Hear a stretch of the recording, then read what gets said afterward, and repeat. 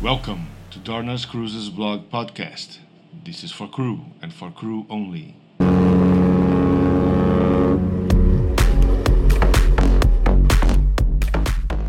Okay.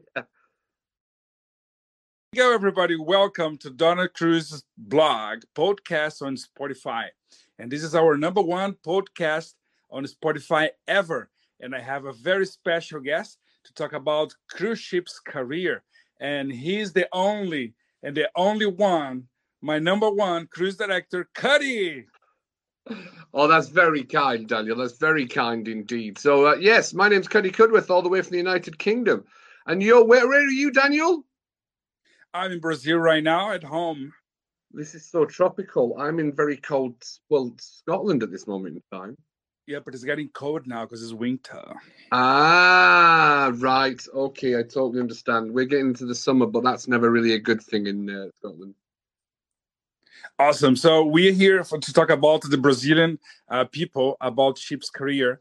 And as my first guest, I would like to introduce yourself and tell us about your career on Royal Caribbean. Absolutely fantastic. Right. So I'm Cuddy Cudworth. As I've just mentioned, I live all the way in Scotland.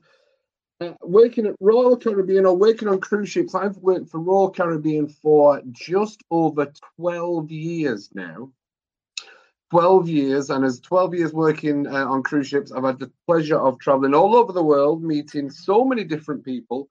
And I started out as a cruise director staff, which is part of the entertainment team. The entertainment team are generally the happy people on board who get to work with the guests when they come on, make them feel welcome, enjoy the activities in the daytime.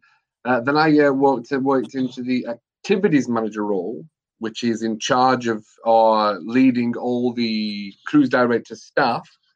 And then after that, about 4 years ago, I turned into a cruise director. Ooh, awesome. We worked together back in 2010 or like 10 years ago.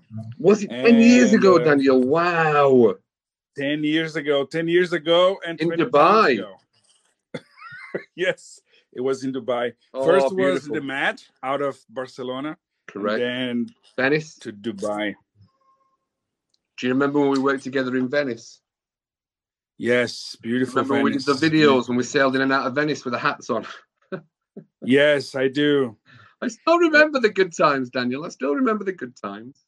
I do, and I miss them so much. Now, that's very good. You back in that time, you're my activities manager. I was cruise staff.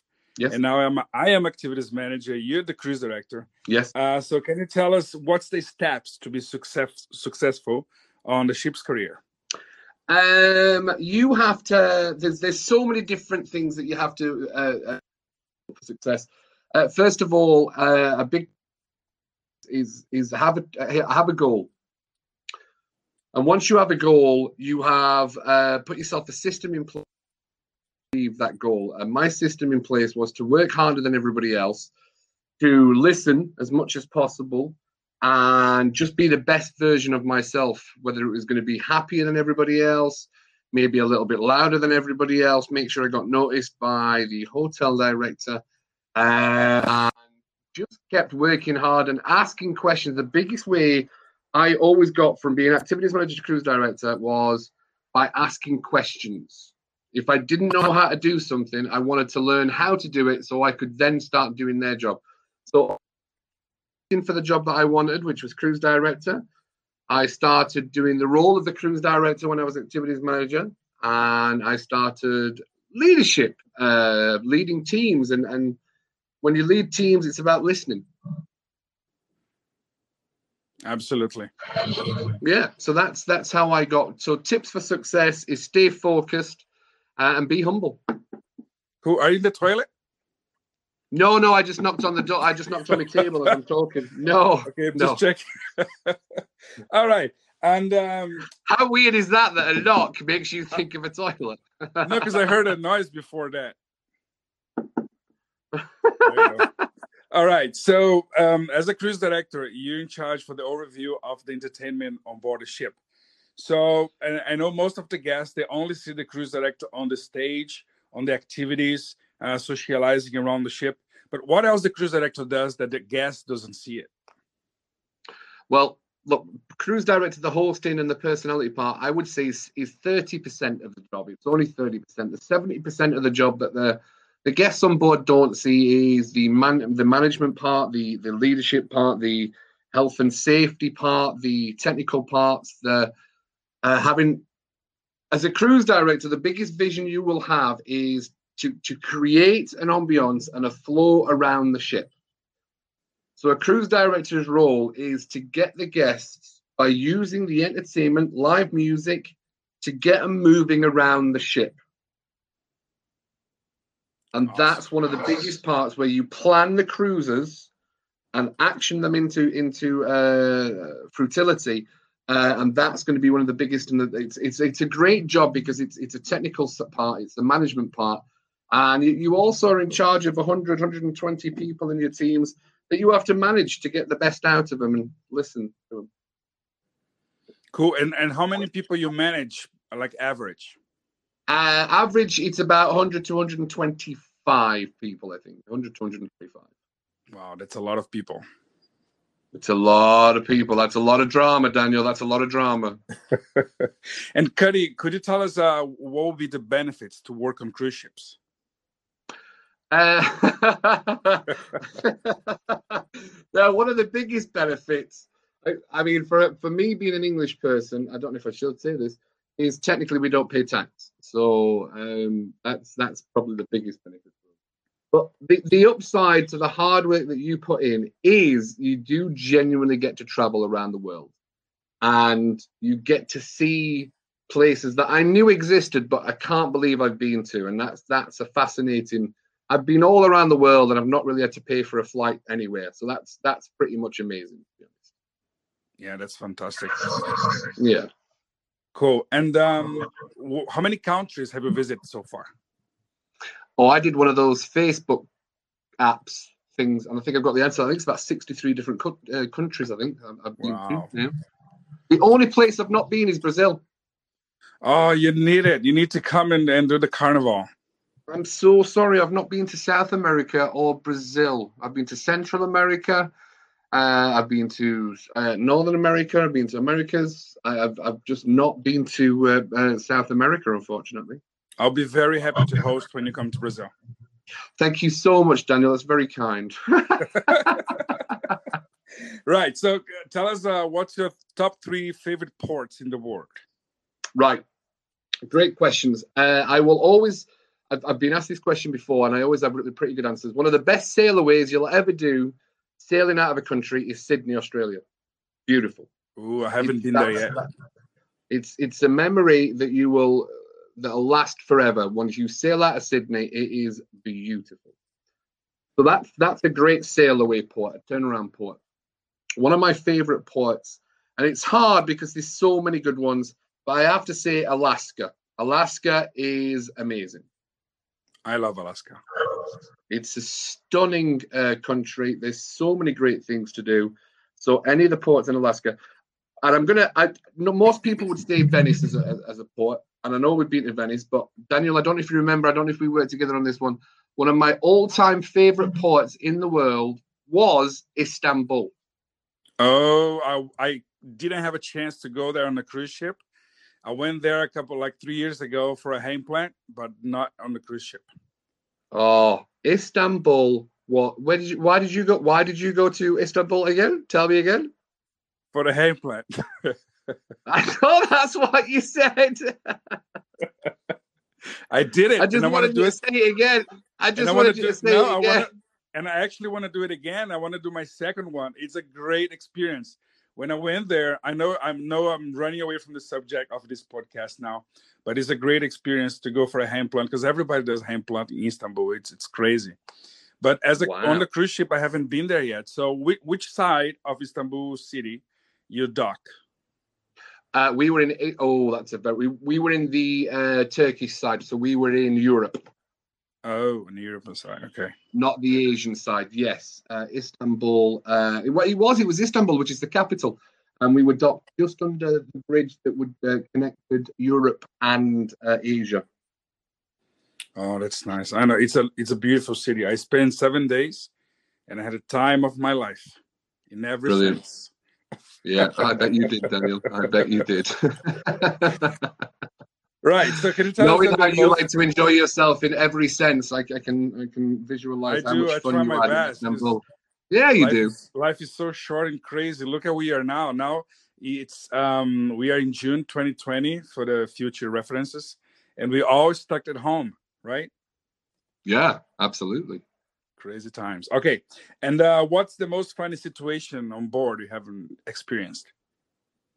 Right, I've had a lot, and I had one of the ones that I remember, and I'm not going to say where in the world I was traveling or anything like that. However, I had one, because when as a cruise director, you get called to guest services to deal with complaints from guests and things like that. And I kid you not, this is a true story, Daniel. I got called into the guest services manager's office and I had to meet a guest. They were angry, they were irate, they were upset. And I said, not a problem. This is what we're here to deal with, conflict resolution and all those kind of things. Come to my office and we'll have a chat. So we took them to my office. And I had to sit down with a young individual who was genuinely upset because he wanted to be identified as a fox. And nobody around the ship would identify with him as a fox. As a And he fox? walked up to us as a fox. What the hell? You asked for the craziest conversation I've ever had on board. This is a true story, Daniel. True story. I can't believe it. And I had to sit with a gentleman for 30 minutes and understand how when he wears these fox ears and his fox nose and his fox tail, he doesn't want to be touched by any guests because he's a fox and foxes don't like to be touched. Oh my goodness. I had 30 minutes of listening to that. Oh, Cuddy, that's funny. That is a true story, Daniel. I kid you not. No, I do believe you. The thing is, when you're talking to the guests, you can laugh, right? I can't laugh. So I had to sit in front of a very young person saying, I totally understand how that would be very frustrating that you can't be a fox. Oh my goodness. That's the first time I hear this. Do you know, it's not really a question many people ask me. So when I saw you wanted to ask that question, I'm like, right, I'm going to tell him the fox story. I am going to tell him the fox story. We have to make sure we pronounce it correctly because it can go very wrong. Fox, F-O-X, fox. Do you know that a couple of years ago I was on the Splendor doing the cruise from Brazil to Europe, and we have a lot of Americans and Brazilian guests. So I was hosting the shows in Portuguese and English, and I invited the guests to go to the 60s party, but because of the translation and on the stage, I say, in a couple of minutes we're gonna have a sex party in the central. I was like, 60s party in the central. Fantastic. But the sex word come to my mouth as soon as I finished, so it was kind of weird. That's maybe a very Freudian "what's on your mind" kind of slip. Actually, it was a very busy party. Good. I'm sure it was the greatest 60s party, not to be confused with the sex party on the Serenade of the Seas. Fantastic. So what have you been up to, Daniel? What's because this is a fascinating talk that you're having. So I'm interested to hear, and I'm sure all your listeners are, why you're doing this. This is brilliant. Cool, thank you. So our channel, it's available now on Spotify, and everyone can listen to it. I'm going to spread the link around because this is the first one, and it'll be available next week on June 25th. That's the first day that will be available. And after this, we have some interviews with another positions on board, like MNR, HR.